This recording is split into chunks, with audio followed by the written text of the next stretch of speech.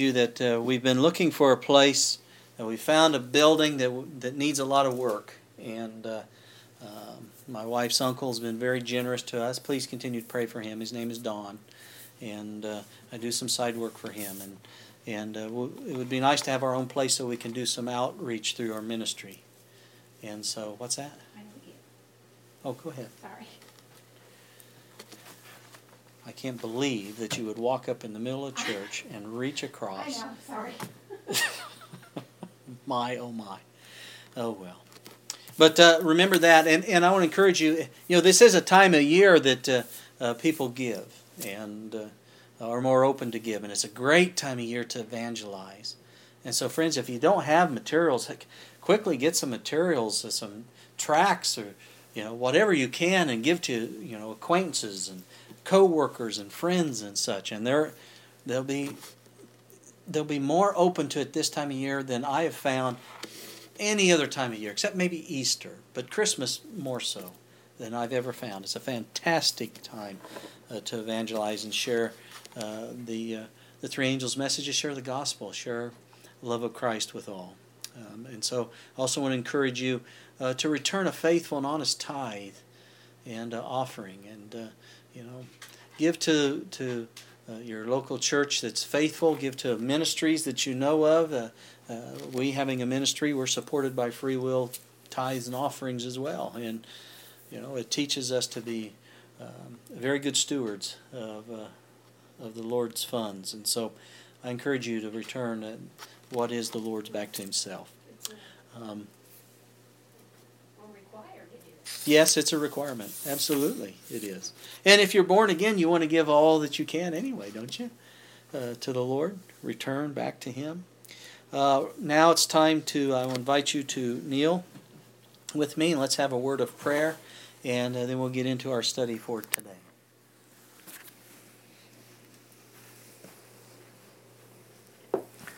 Our Father in heaven, hallowed be Thy holy name.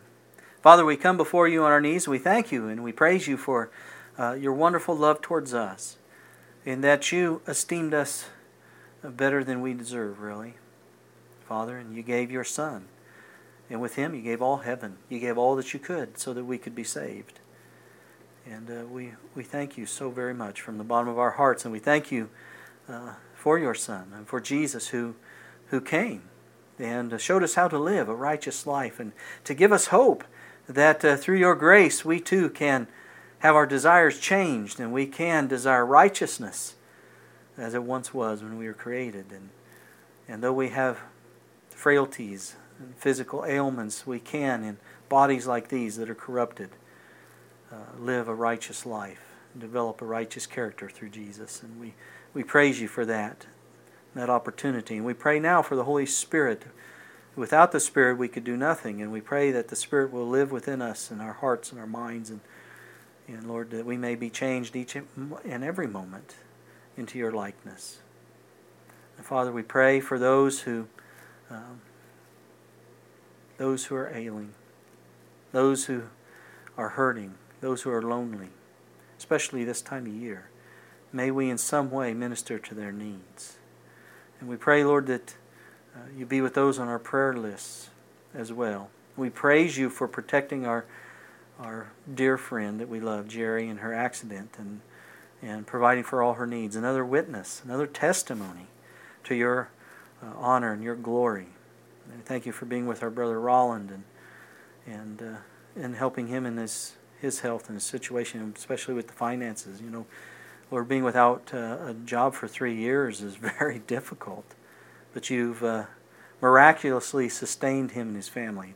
It's a marvelous thing to behold. We thank You so much.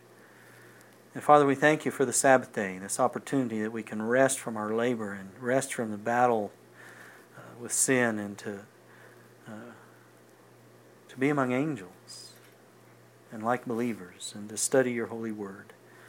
And so, Father, we pray we ask forgiveness for our sins, that You also help us to understand our own character and our frailties, so that we may call upon Your grace to make changes in our life that come in accordance to Your will, to put away those things we know are not pleasing to Thee. We pray that you forgive us and remove the guilt that we have. And be with me as I bring this message, Lord. Bring thoughts to my mind that you want the congregation to be aware of and to learn and to understand. It's a very awesome responsibility to stand before the flock. And so, Lord, guide my tongue. Give me the words to speak. And that we all may come closer and closer to Thee because of this truth. We thank you so much again for Jesus and hearing this prayer as we ask it in His blessed name. Amen. Amen.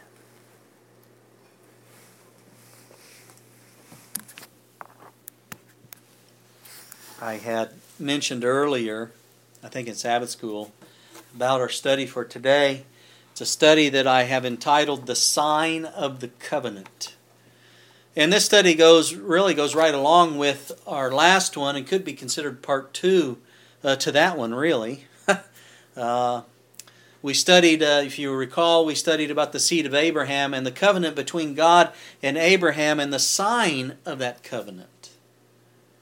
And this is important, friends, to understand because it is one of the foundational pillars in defining God's true people and thus defining His true church.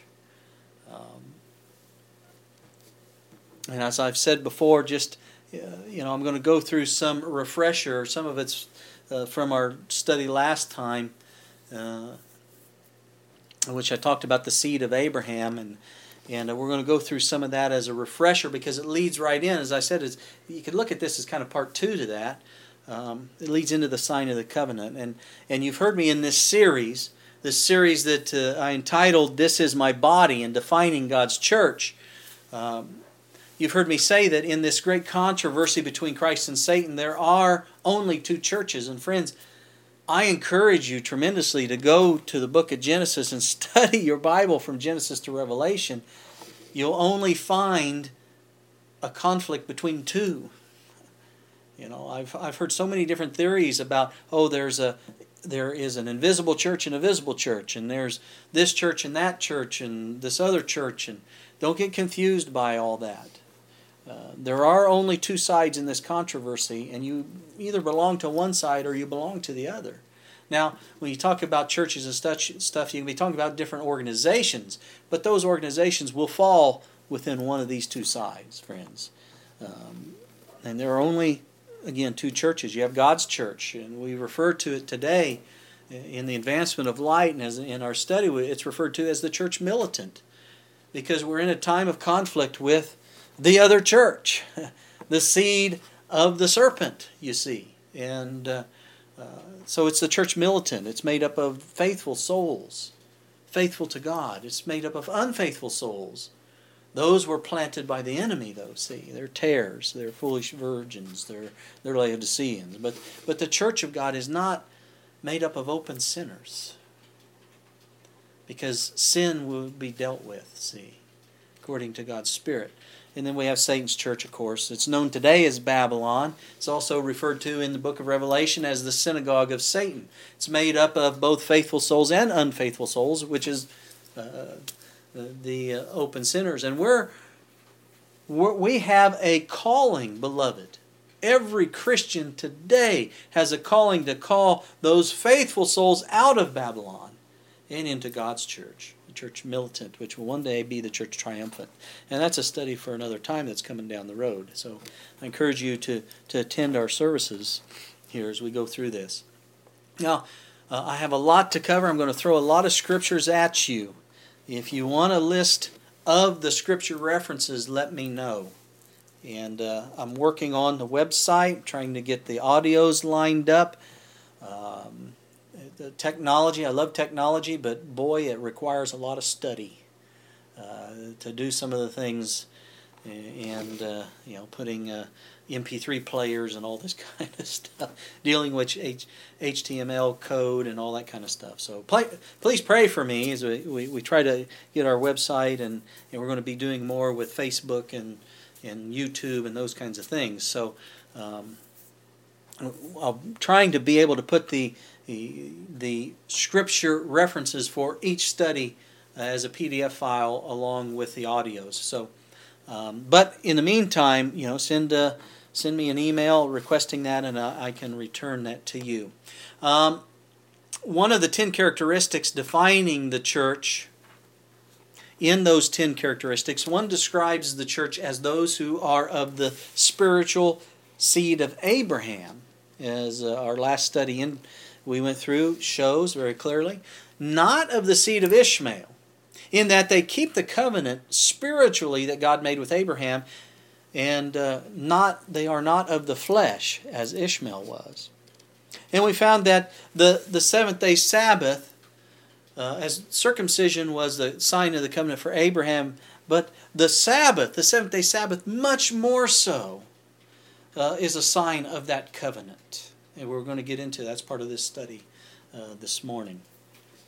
But as a refresher, if you go back to Genesis chapter 17, God came to Abraham, and in the first 2 verses there, chapter 17, says, "And when Abram was 90 years old and 9," so he was 99 years old, "the Lord appeared to Abram and said unto him, I am the Almighty God." And notice what he says, "Walk before me, and be thou perfect. And I will make my covenant between me and thee, and will multiply thee exceedingly." So just as righteousness received by faith, we call it justification, was necessary to establish the covenant, see, so a blameless walk before God, we call that sanctification, was necessary to maintain it, see, to maintain that covenant. It's not a once saved, always saved that you see in some of the teachings, friends. It's a continual walk with God. See? God wished Abraham to understand that the ultimate realization of the divine promise, it required him to measure up more completely to God's standard of purity and holiness. And Abraham was called to a higher experience than he had known before. As I talked about the last time we were together. It talked about there in verses 1 and 2 that God wanted Abraham to walk before him, not behind him. You see, there's some indications there that God is going to be watching us as we walk before him. Not so much in judgment, friends, but in correction. So as we walk before God, he sees where we may be straying one way or to the other, and he can make corrections in our walk. That can't be done if we're walking behind God, or, if you're walking behind someone, they don't have eyes in the back of their head.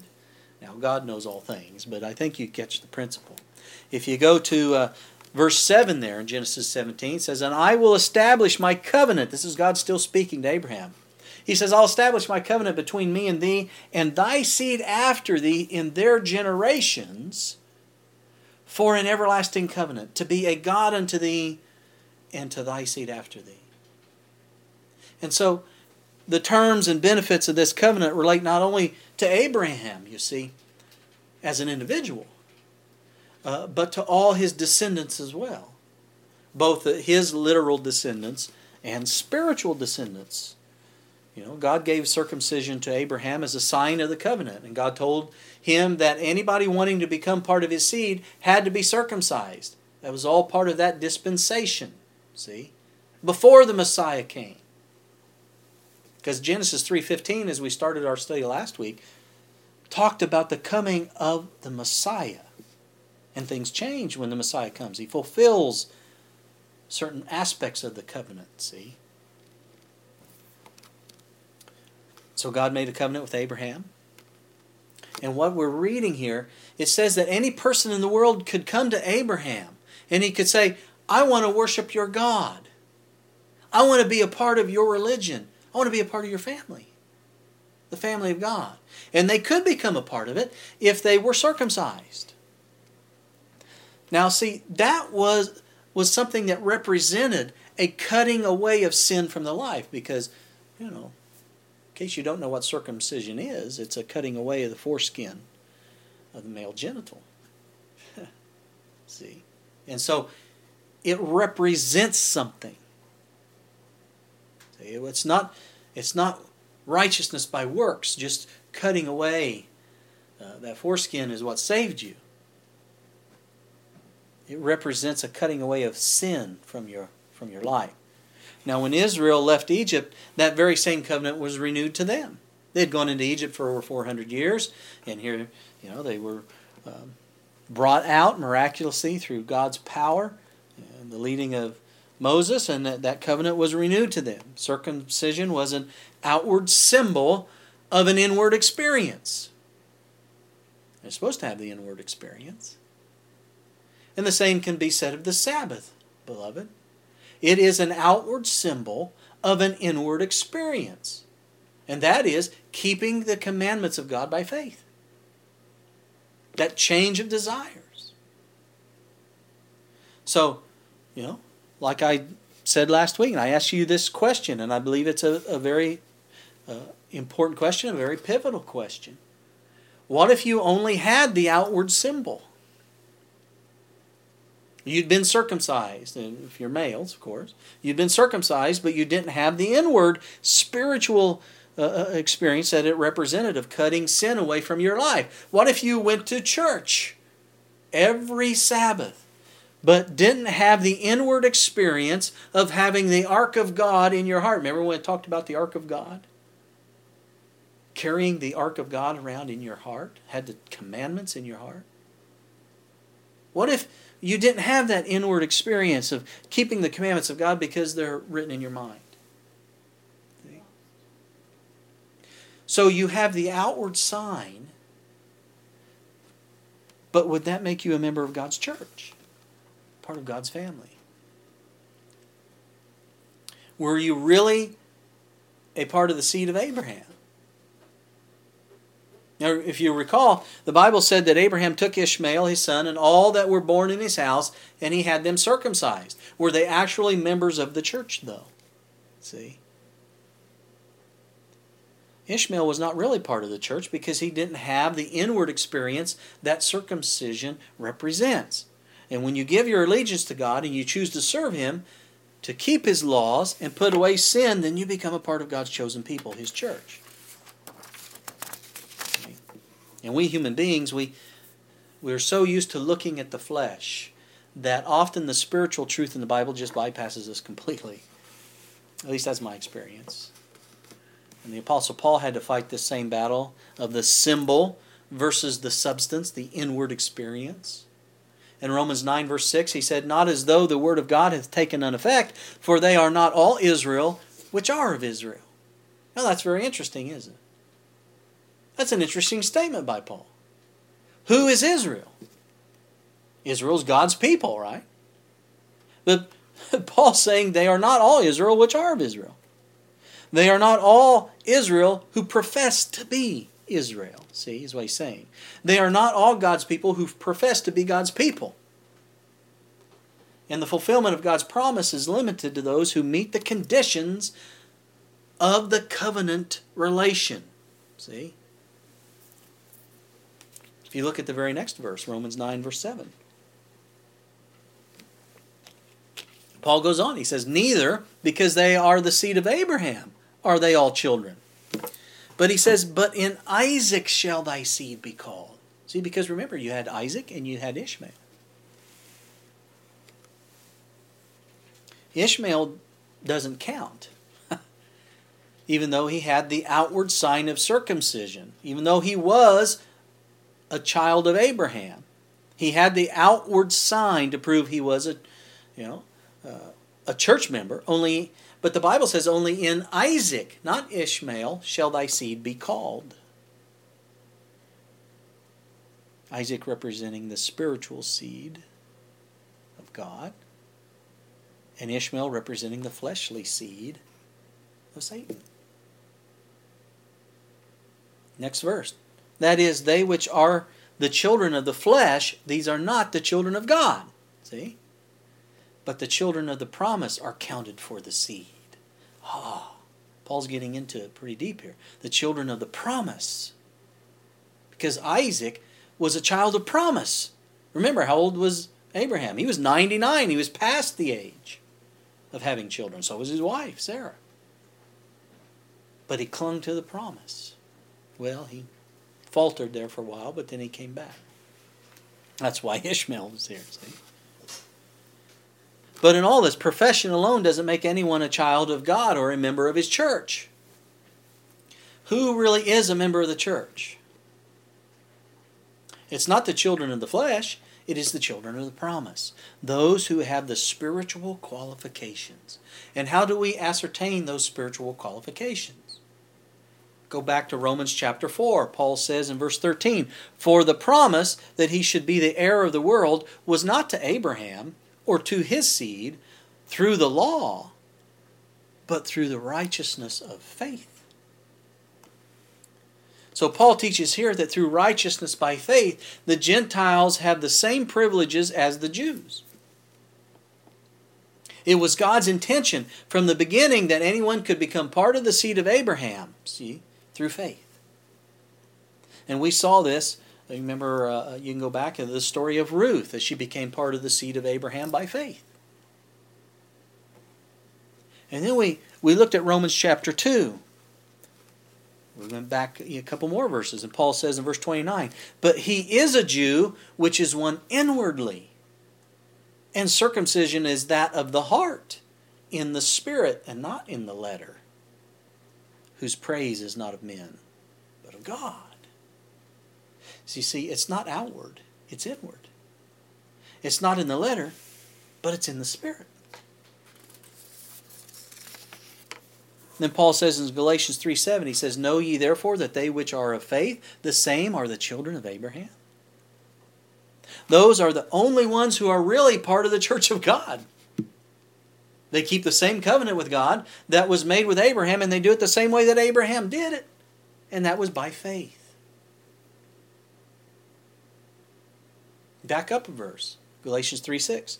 "Even as Abraham believed God, and it was accounted to him for righteousness." Because he believed God.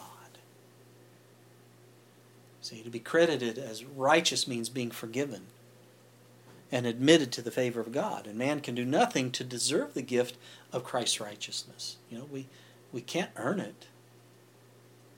We can't claim it on the basis of merit.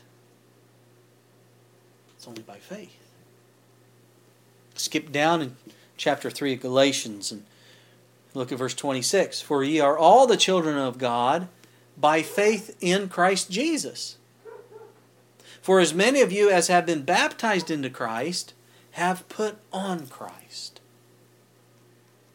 There is neither, this is why Paul comes out and he says this, because it's by faith, he says there is neither Jew nor Greek.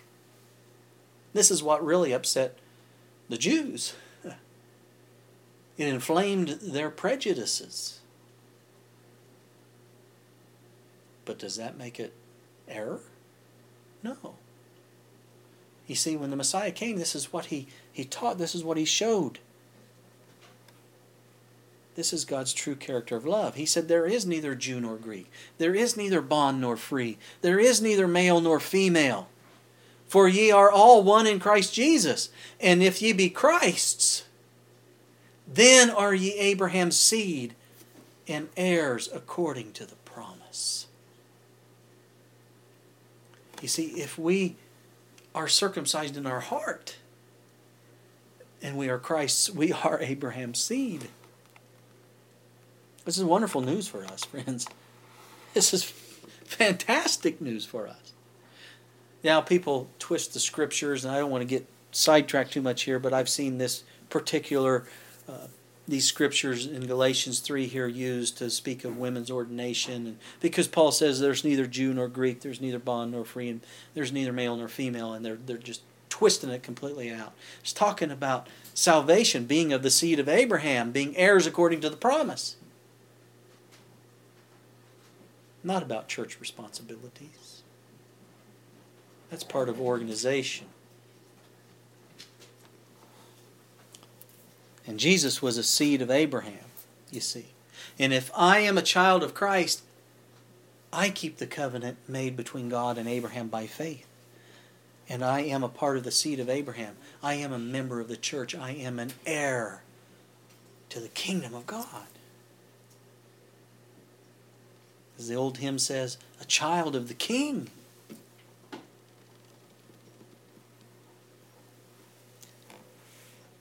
Now there's a refresher from our last study, and And I want to get into more of the sign of the covenant. Before the final battle is waged between Christ and Satan, beloved, and between the seed of the woman and the seed of the devil, the covenant sign will be raised to distinguish without any doubt who belongs to whom in this conflict. It has to happen. Because it's the sign of the covenant between man and God. It's interesting to note that not only does God have a sign for all to see who is His by covenant, but Satan also has a sign for all to see who is his by covenant. You see, because God created all of us, even angels, with the freedom of choice. And angels have made their decisions. Now it's up to man to make their final decisions.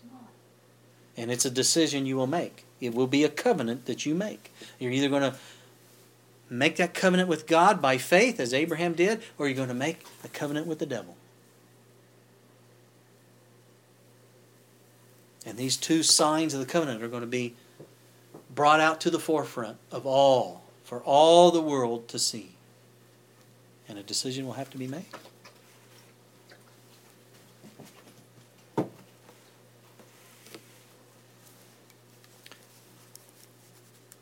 And like I've said, and there will be a time when all will be sealed in their fate according to the covenant that they have chosen.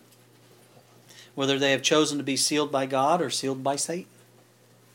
Being forever a member of God's church, or being destroyed with Satan as a member of his doomed church. And that's the Word of God, friends. That's not Pastor Joel. That's from God's Word. So I want to spend some time looking at the sign of the covenant for God's people in some detail now. And this is something that we really need to understand if we wish to stand as conquerors in the Lord against the beast and his mark or his covenant. Just a moment.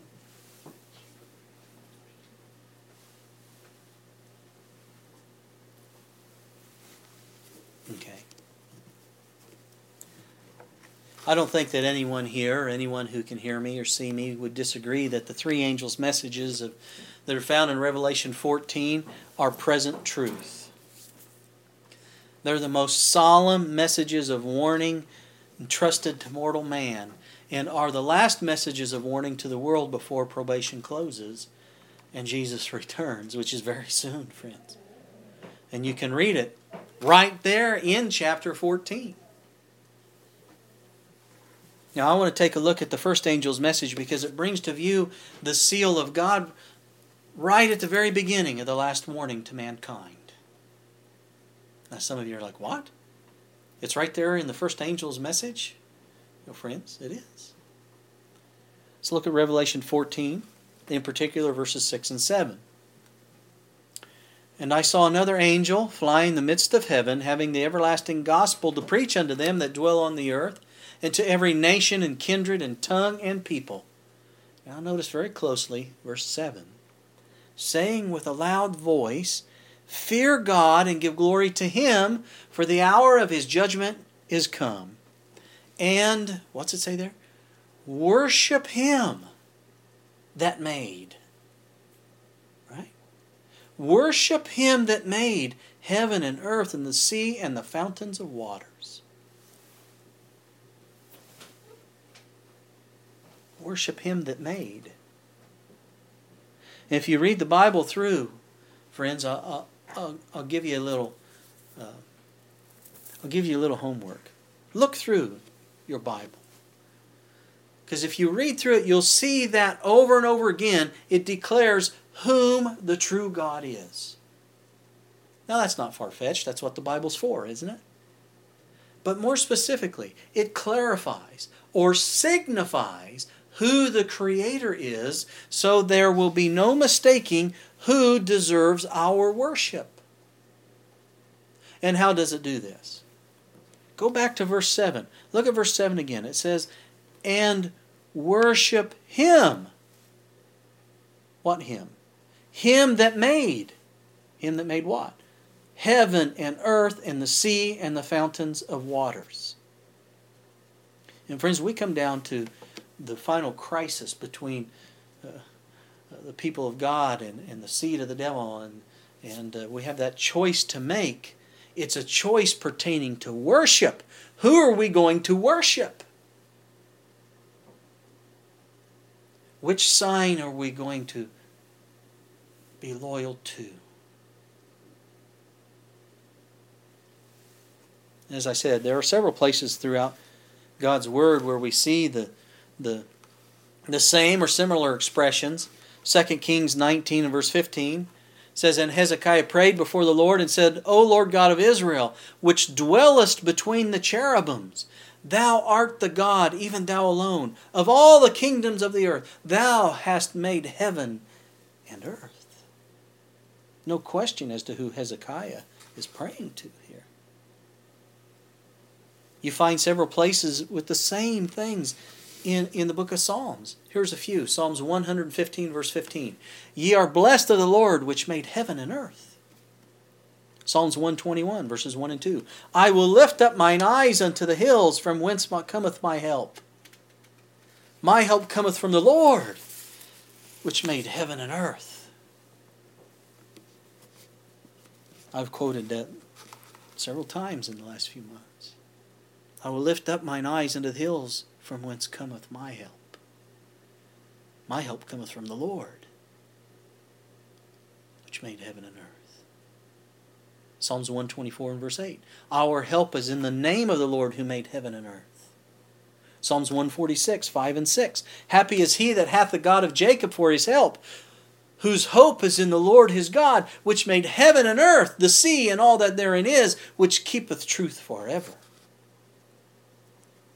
You see, there's a distinguishing characteristic here.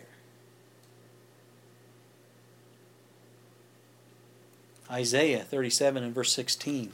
O Lord of hosts, God of Israel, that dwellest between the cherubims, Thou art the God, even Thou alone, of all the kingdoms of the earth Thou hast made heaven and earth. Look at the book of Acts, Acts 4, verse 24. And when they heard that, they lifted up their voice to God with one accord and said, Lord, Thou art God, which hast made heaven and earth and the sea and all that in them is.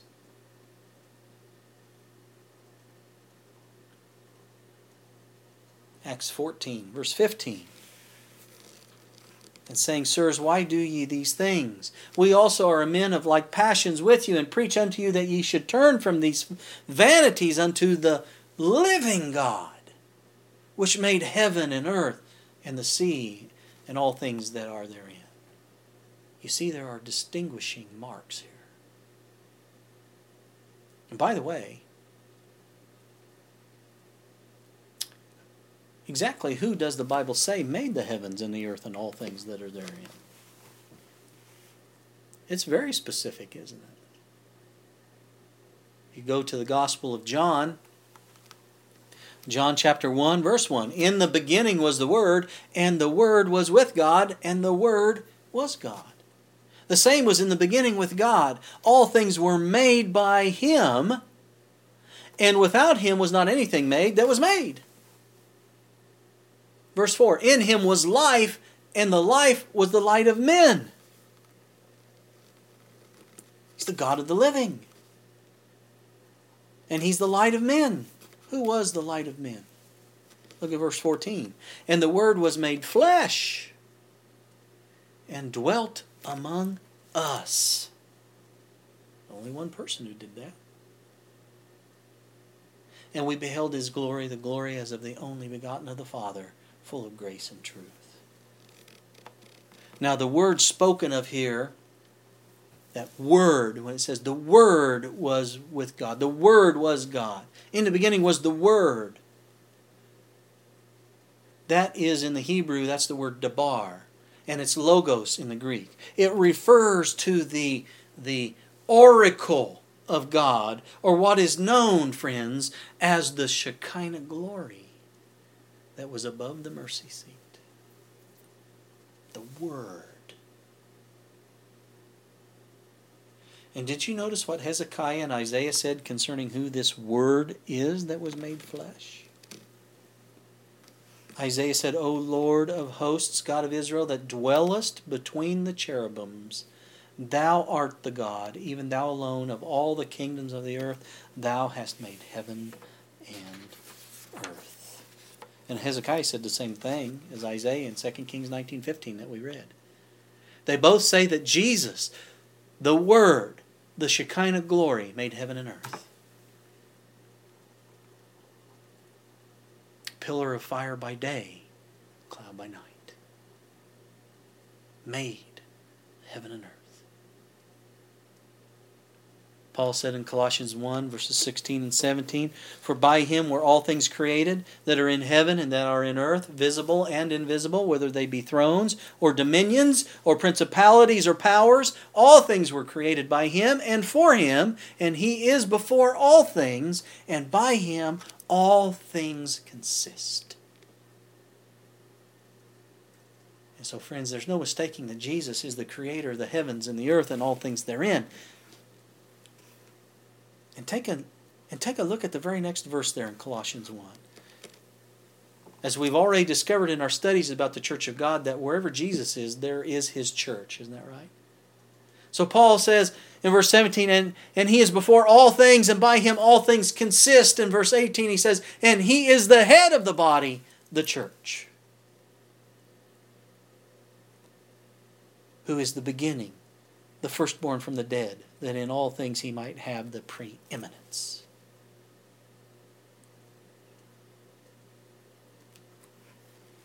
And friends, at the very beginning there was only one church and Jesus was the head. And the Bible tells us that it'll be that way again by the signs we see all around us. We can know that the day of His appearing is coming very soon, where He will have preeminence again. There will be an end to sin. Let's look again at Revelation 14 and verse 7. Saying with a loud voice, Fear God and give glory to Him, for the hour of His judgment has come, and worship Him that made. What are the identifying marks here? He made heaven and earth and the sea and the fountains of waters. And it's that last part of this verse that signifies who the true God is. And can you see the fourth commandment, beloved, in the last part of this verse? Now, why do you think that is? God is clear as to who is worthy of our worship. Let's look at the fourth commandment. Exodus 20. Verses 8 to 11. Remember the Sabbath day, to keep it holy. 6 days shalt thou labor and do all thy work, but the seventh day is the Sabbath of the Lord thy God. In it thou shalt not do any work, thou, nor thy son, nor thy daughter, thy manservant, nor thy maidservant, nor thy cattle. Some people don't understand what that means. They deserve a rest too. Nor thy stranger that is within thy gates. Your household is to keep the Sabbath. For in 6 days the Lord did what?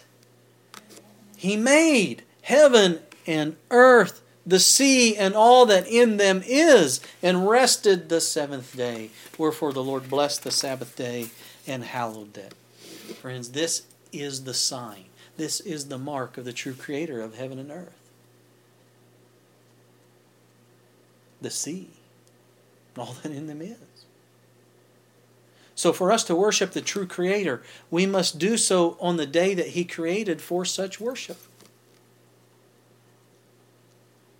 The day that contains His seal. It signifies who He is, that He's the true God. And this is the seal of the covenant for God's people, for it shows who His true people are. And those who keep the covenant by keeping God's commandments by faith, that's who they are. And that includes the fourth, the keeping of the seventh-day Sabbath. Go forward to Exodus chapter 31.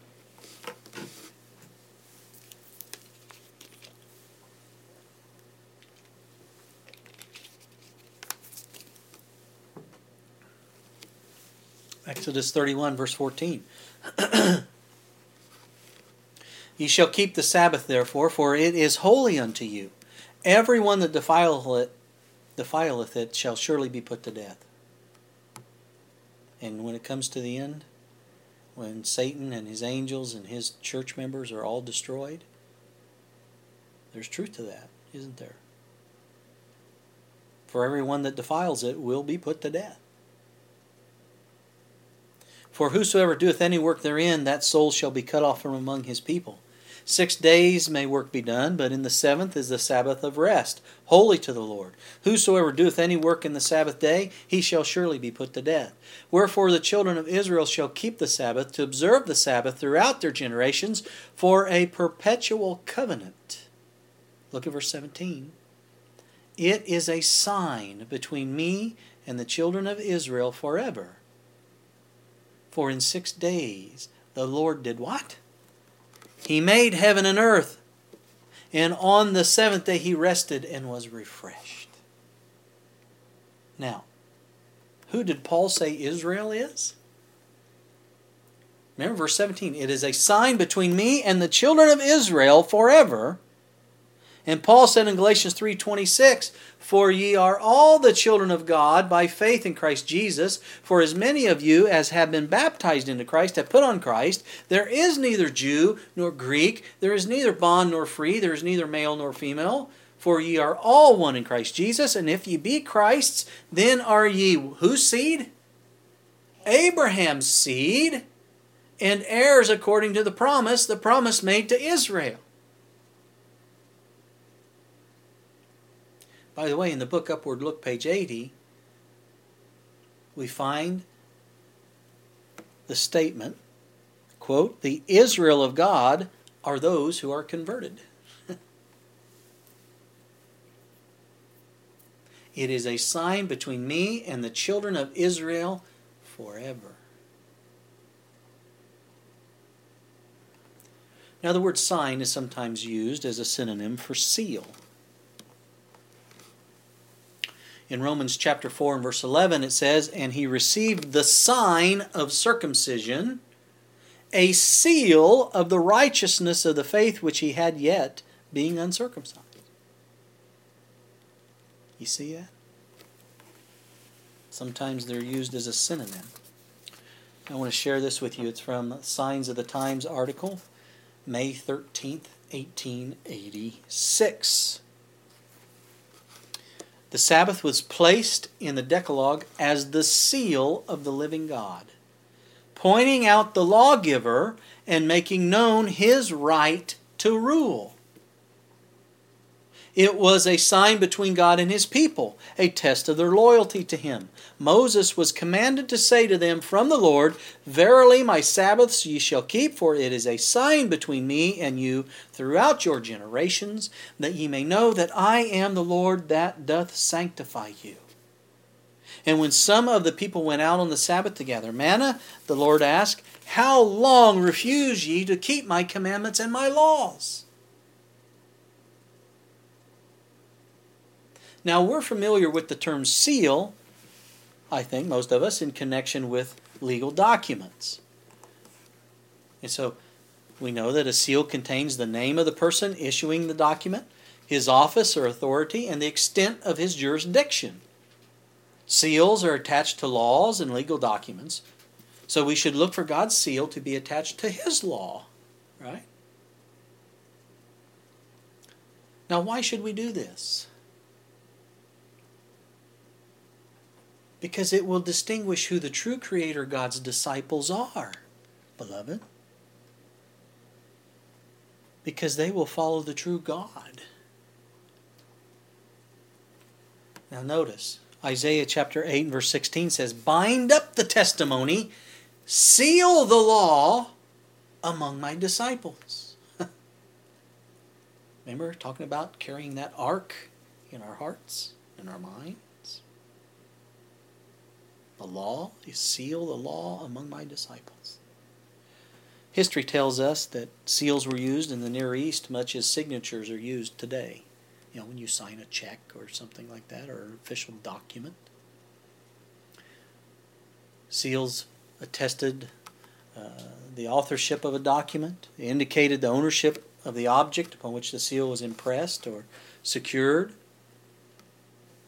You know, secured objects like chests or boxes or tombs. They put a seal on them against being opened or molested, see? You know, it's an interesting thing. Did you know that the tomb where Jesus lay was sealed with the insignia of Rome? Did you know that? It's in Desire of Ages, page 778. It tells us that they sealed, put cords over the tomb when Jesus was placed in the tomb, and they sealed it with the Roman seal. Let me tell you something, friends. One of these days, very soon, all those who reject the seal of God will be sealed with the Roman seal. His mark. There are two that you'll choose from, so please weigh carefully and make the right choice, friends.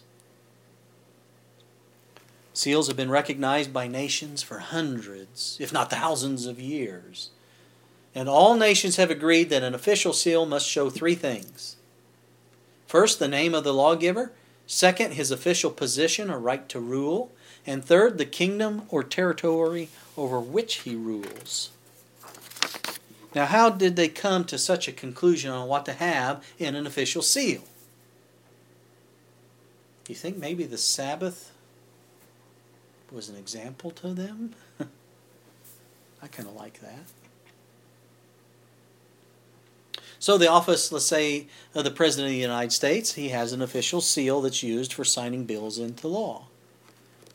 And the seal shows first the name of the lawgiver. That would be, today it'd be Barack Obama. His official position or right to rule, he'd be president. And the kingdom or territory over which he rules, the United States. Now, has God attached his seal to his law, so all may know that it is legal and binding upon all humanity? Because the seal of God is connected with his law, and it's found in the middle of his law in the fourth commandment. So if you read the fourth commandment, we'll read it again here. Remember the Sabbath day to keep it holy. 6 days shalt thou labor and do all thy work, but the seventh day is the Sabbath. That's the law he's laying out, isn't it? It's the Sabbath of the Lord thy God. In it thou shalt not do any work, thou nor thy son, nor thy daughter, thy manservant, nor thy maidservant, nor thy cattle, nor thy stranger that is within thy gates. This is the law, isn't it? For in 6 days the Lord made heaven and earth, the sea and all that in them is, and rested the seventh day. Wherefore the Lord blessed the Sabbath day and hallowed it. He made it sacred. Put his seal on it. Do you know that the first 3 commandments, and also the 5th, mention the name of God, but they don't distinguish him from other gods? Do you know that? The last 5 commandments show our duty to our fellow men, but they don't contain the name of God either. But the 4th commandment contains first the name, the Lord thy God. Second, the statement that the Lord thy God is the creator of all things, the Lord made, and therefore has power to issue this law. See? And third, a record of his territory, which consists of heaven and earth, which he created. And so the 4th commandment requires all who dwell in the territory of the Lord God the Creator to keep holy the 7th day of the week, which he has sanctified and blessed as a memorial of his creative work. Let me share this with you. Signs of the Times, November 1st, 1899. The Sabbath enjoined by the 4th commandment was instituted to commemorate the work of creation, thus to keep the minds of men ever directed to the true and living God. Had the Sabbath always been kept, think about this, friends. Had the Sabbath always been kept, there would never have been an idolater, an atheist, or an infidel. The sacred observance of God's holy day would have led the minds of men to their Creator. The things of nature would have brought Him to their remembrance, and they would have borne witness to His power and His love. Isn't that remarkable? Now notice what she says here. The Sabbath of the fourth commandment is the seal of the living God. It points to God as the Creator and is the sign of His rightful authority over the beings He has made. So God says in Exodus 31:17, it is a sign between me and the children of Israel forever. He says in Ezekiel 20 verse 12, moreover also I gave them my Sabbaths to be a sign between me and them, that they might know that I am the Lord that sanctify them. He says in Ezekiel 20 verses 19 and 20, I am the Lord your God. Walk in my statutes and keep my judgments and do them, and hallow my Sabbaths, and they shall be a sign between me and you, that ye may know that I am the Lord your God.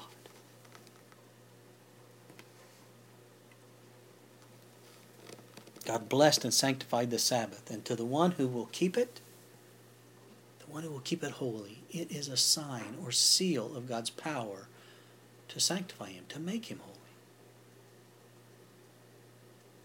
The seal, friends, is the pure mark of truth, the mark of God's approval.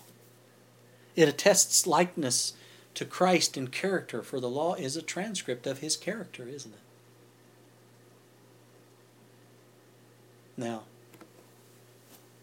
during the Dark Ages, Sunday, the first day of the week, a day upon which God worked, He didn't rest, He worked. It was substituted for the seventh day, upon which He did rest. And the Lord revealed through Daniel the prophet that a power would arise which should think to change the law of God. Daniel 7:25. And we're told that the law would be given into his powers, given into this power's hand during 1260 years, a period of time mentioned by both Daniel and John. And this power exclaims, quote, the Bible says, remember that thou keep holy the Sabbath day. The Catholic Church says no. By my divine power I abolish the Sabbath day and command you to keep the first day of the week. And lo, the entire civilized world bows down in reverent obedience to the command of the Holy Catholic Church. That's from the book History of the Sabbath, page 802. Here's one from the Catholic Mirror. The Catholic Church, by virtue of her divine mission, changed the day from Saturday to Sunday. Here's one from Plain Talk About the Protestantism of Today, page 213. The observance of Sunday by Protestants is an homage they pay, in spite of themselves, to the authority of the Catholic Church. Here's one, quote, from H.F. Thomas. He was Chancellor of Cardinal Gibbons. He says, of course the Catholic Church claims that the change, the seventh-day Sabbath to Sunday, was her act, and the act is a mark of her ecclesiastical authority in religious things. They admit it is their mark, it is their sign, it is their seal. Here's the last one I'll share, of many. Catholic Record of London says, Sunday is our mark of authority. The Church is above the Bible, and this transference of Sabbath observance is proof of that fact. So you see, friends, as I said earlier, there are two signs. There are two marks, see, two seals. Papal Rome has chosen Sunday as their mark or official seal of authority and will endeavor to enforce this seal upon all inhabitants of the earth. Their official seal would look something like this. Remember the three qualifications of an official seal? Contained the name of the lawgiver. In this case, today, it would be Benedict XVI. His official position or right to rule? Well, he's the Pope. Right? The kingdom or territory over which he rules? Well, that would be the earth. Beloved, there is a test coming for all people of the world, and there are only two seals. The holy seal of the Creator God, as found in the fourth commandment, keeping the seventh-day Sabbath. And there's the papal seal of the Antichrist, whose seal is the first day of the week, Sunday. Which one do you want to be sealed with? Revelation chapter 7, verses 2 and 3 says, I saw another angel ascending from the east, having the seal of the living God. And he cried with a loud voice to the four angels to whom it was given to hurt the earth and the sea, saying, Hurt not the earth, neither the sea, nor the trees, till we have sealed the servants of our God in their foreheads. Now, friends, this seal in the foreheads represents ownership. Because we belong to God. You see, He created us. So it represents ownership, but it also represents character. Because we have the character of God, for we recognize His ownership and we obey Him. And when the honest in heart see and they acknowledge the binding claims of God's law, they will keep holy the Sabbath, and they will receive the name of God in their forehead. For the Sabbath contains the name of God within it. Did you know that? The Sabbath is at the heart of God's character. It has His name. You know, Revelation 14:1 says, And I looked, and lo, a Lamb stood on the Mount Zion, and with him 144,000, having His Father's name written in their foreheads. Look at the word Sabbath. You realize that that word is virtually the same in any language on the earth today? The Sabbath. That's not a coincidence. Look at the heart of the word Sabbath. S-A-B-B-A-T-H.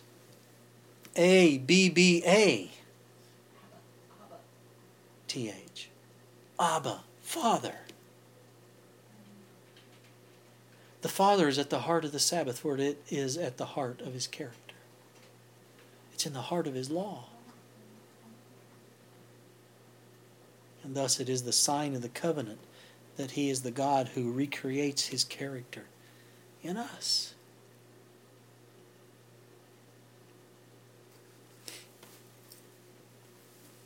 It's beautiful, friends. What a God of love. Notice this from Gospel Herald, April 1st, 1905. The command concerning the observance of the seventh-day Sabbath is still binding upon all the inhabitants of this earth. God has set apart this day as a sign between Him and His people of their loyalty. God's commandments never change. They are as enduring as eternity. The Lord has His message by way. You cannot change one commandment of God. You cannot change the Sabbath commandment because you cannot change God. That's why she says God's commandments never change. They are as enduring as eternity. God says, I change not. The Lord has His messengers whom He bids to proclaim His law as changeless in its character. Those who obey this law will bear the seal of the living God. There is no sanctity in the first day of the week. The seventh day was set apart as a memorial of the work of creation. Everyone is to look to God, the Creator of the heavens and the earth, for light and guidance, and Him alone are they to honor. So Ezekiel saw in our day an angel placing a mark upon the foreheads of those who were distressed because of the abominations practiced by the professed people of God. In Ezekiel 9 and verse 4, we read, And the Lord said unto him, Go through the midst of the city, through the midst of Jerusalem, and set a mark upon the foreheads of the men that sigh and that cry for all the abominations that be done in the midst thereof. And I'll tell you, friends, those who are at ease in the church, drifting with the current, going with the flow, their hearts centered on the world, will never receive the seal of the living God. They're keeping Saturday, you see, but not keeping the Sabbath. From the book Christian Experience and Teachings, page 189. Not all who profess to keep the Sabbath will be sealed. There are many, even among those who teach the truth to others, who will not receive the seal of God in their foreheads. They had the light of truth. They knew their Master's will. They understood every point of our faith, but they had not corresponding works. It's because they weren't converted. They had the knowledge, but they didn't have God's desire in their hearts. She says, these who were so familiar with prophecy and the treasures of divine wisdom should have acted their faith. They should have commanded their households after them, that by a well-ordered family they might present to the world the influence of the truth upon the human heart. Not one of us will ever receive the seal of God while our characters have one spot or stain upon them. It is left with us to remedy the defects in our characters, to cleanse the soul temple of every defilement. Then the latter rain will fall upon us as the early rain fell upon the disciples on the day of Pentecost. So friends, unless there is a reformation as to the sacredness of the Sabbath, all Saturday keepers will fail the test and receive the seal of Rome instead of the seal of God, and they will become the enemies of God's people. Remember all those statements you can read about our worst enemies were former brethren. Is true. So beloved, look at yourself honestly and see if you are in need of Sabbath reform. Are you a Sabbath keeper or are you a Saturday keeper? And friends, when this test comes, each person will have to decide for himself. Some, like Peter and John, when they face the magistrates in imprisonment, they'll say, we ought to obey God rather than men. And I hope we will obey God rather than men as they did. Friends, the Bible says that the Sabbath was made for man, and not man for the Sabbath. It also says that Jesus is the Lord of the Sabbath. And as our high priest in the heavenly sanctuary, it is Jesus that sanctifies us. And the Sabbath is the holy seal, the sign of the covenant of His work in our life. Do you see it?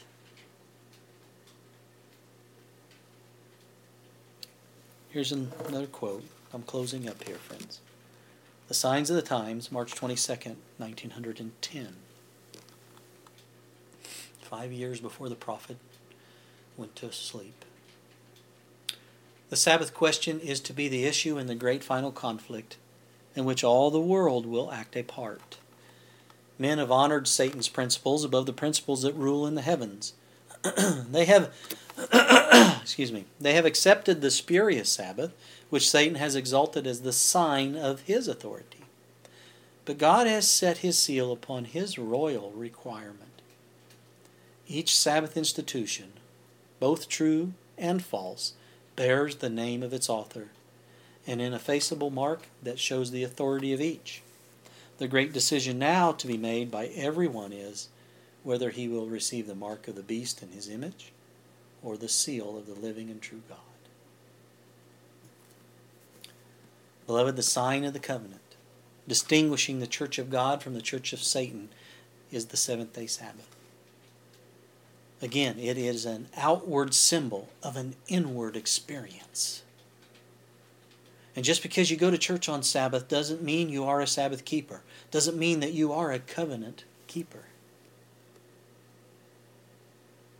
And friends, please know and understand that the only way to keep the Sabbath, the only way to keep it holy is to be holy. And this is only possible through Jesus Christ, by having faith in Him. Having the faith of Jesus. Righteousness by faith. You must be a law keeper by faith in order to receive the seal of God.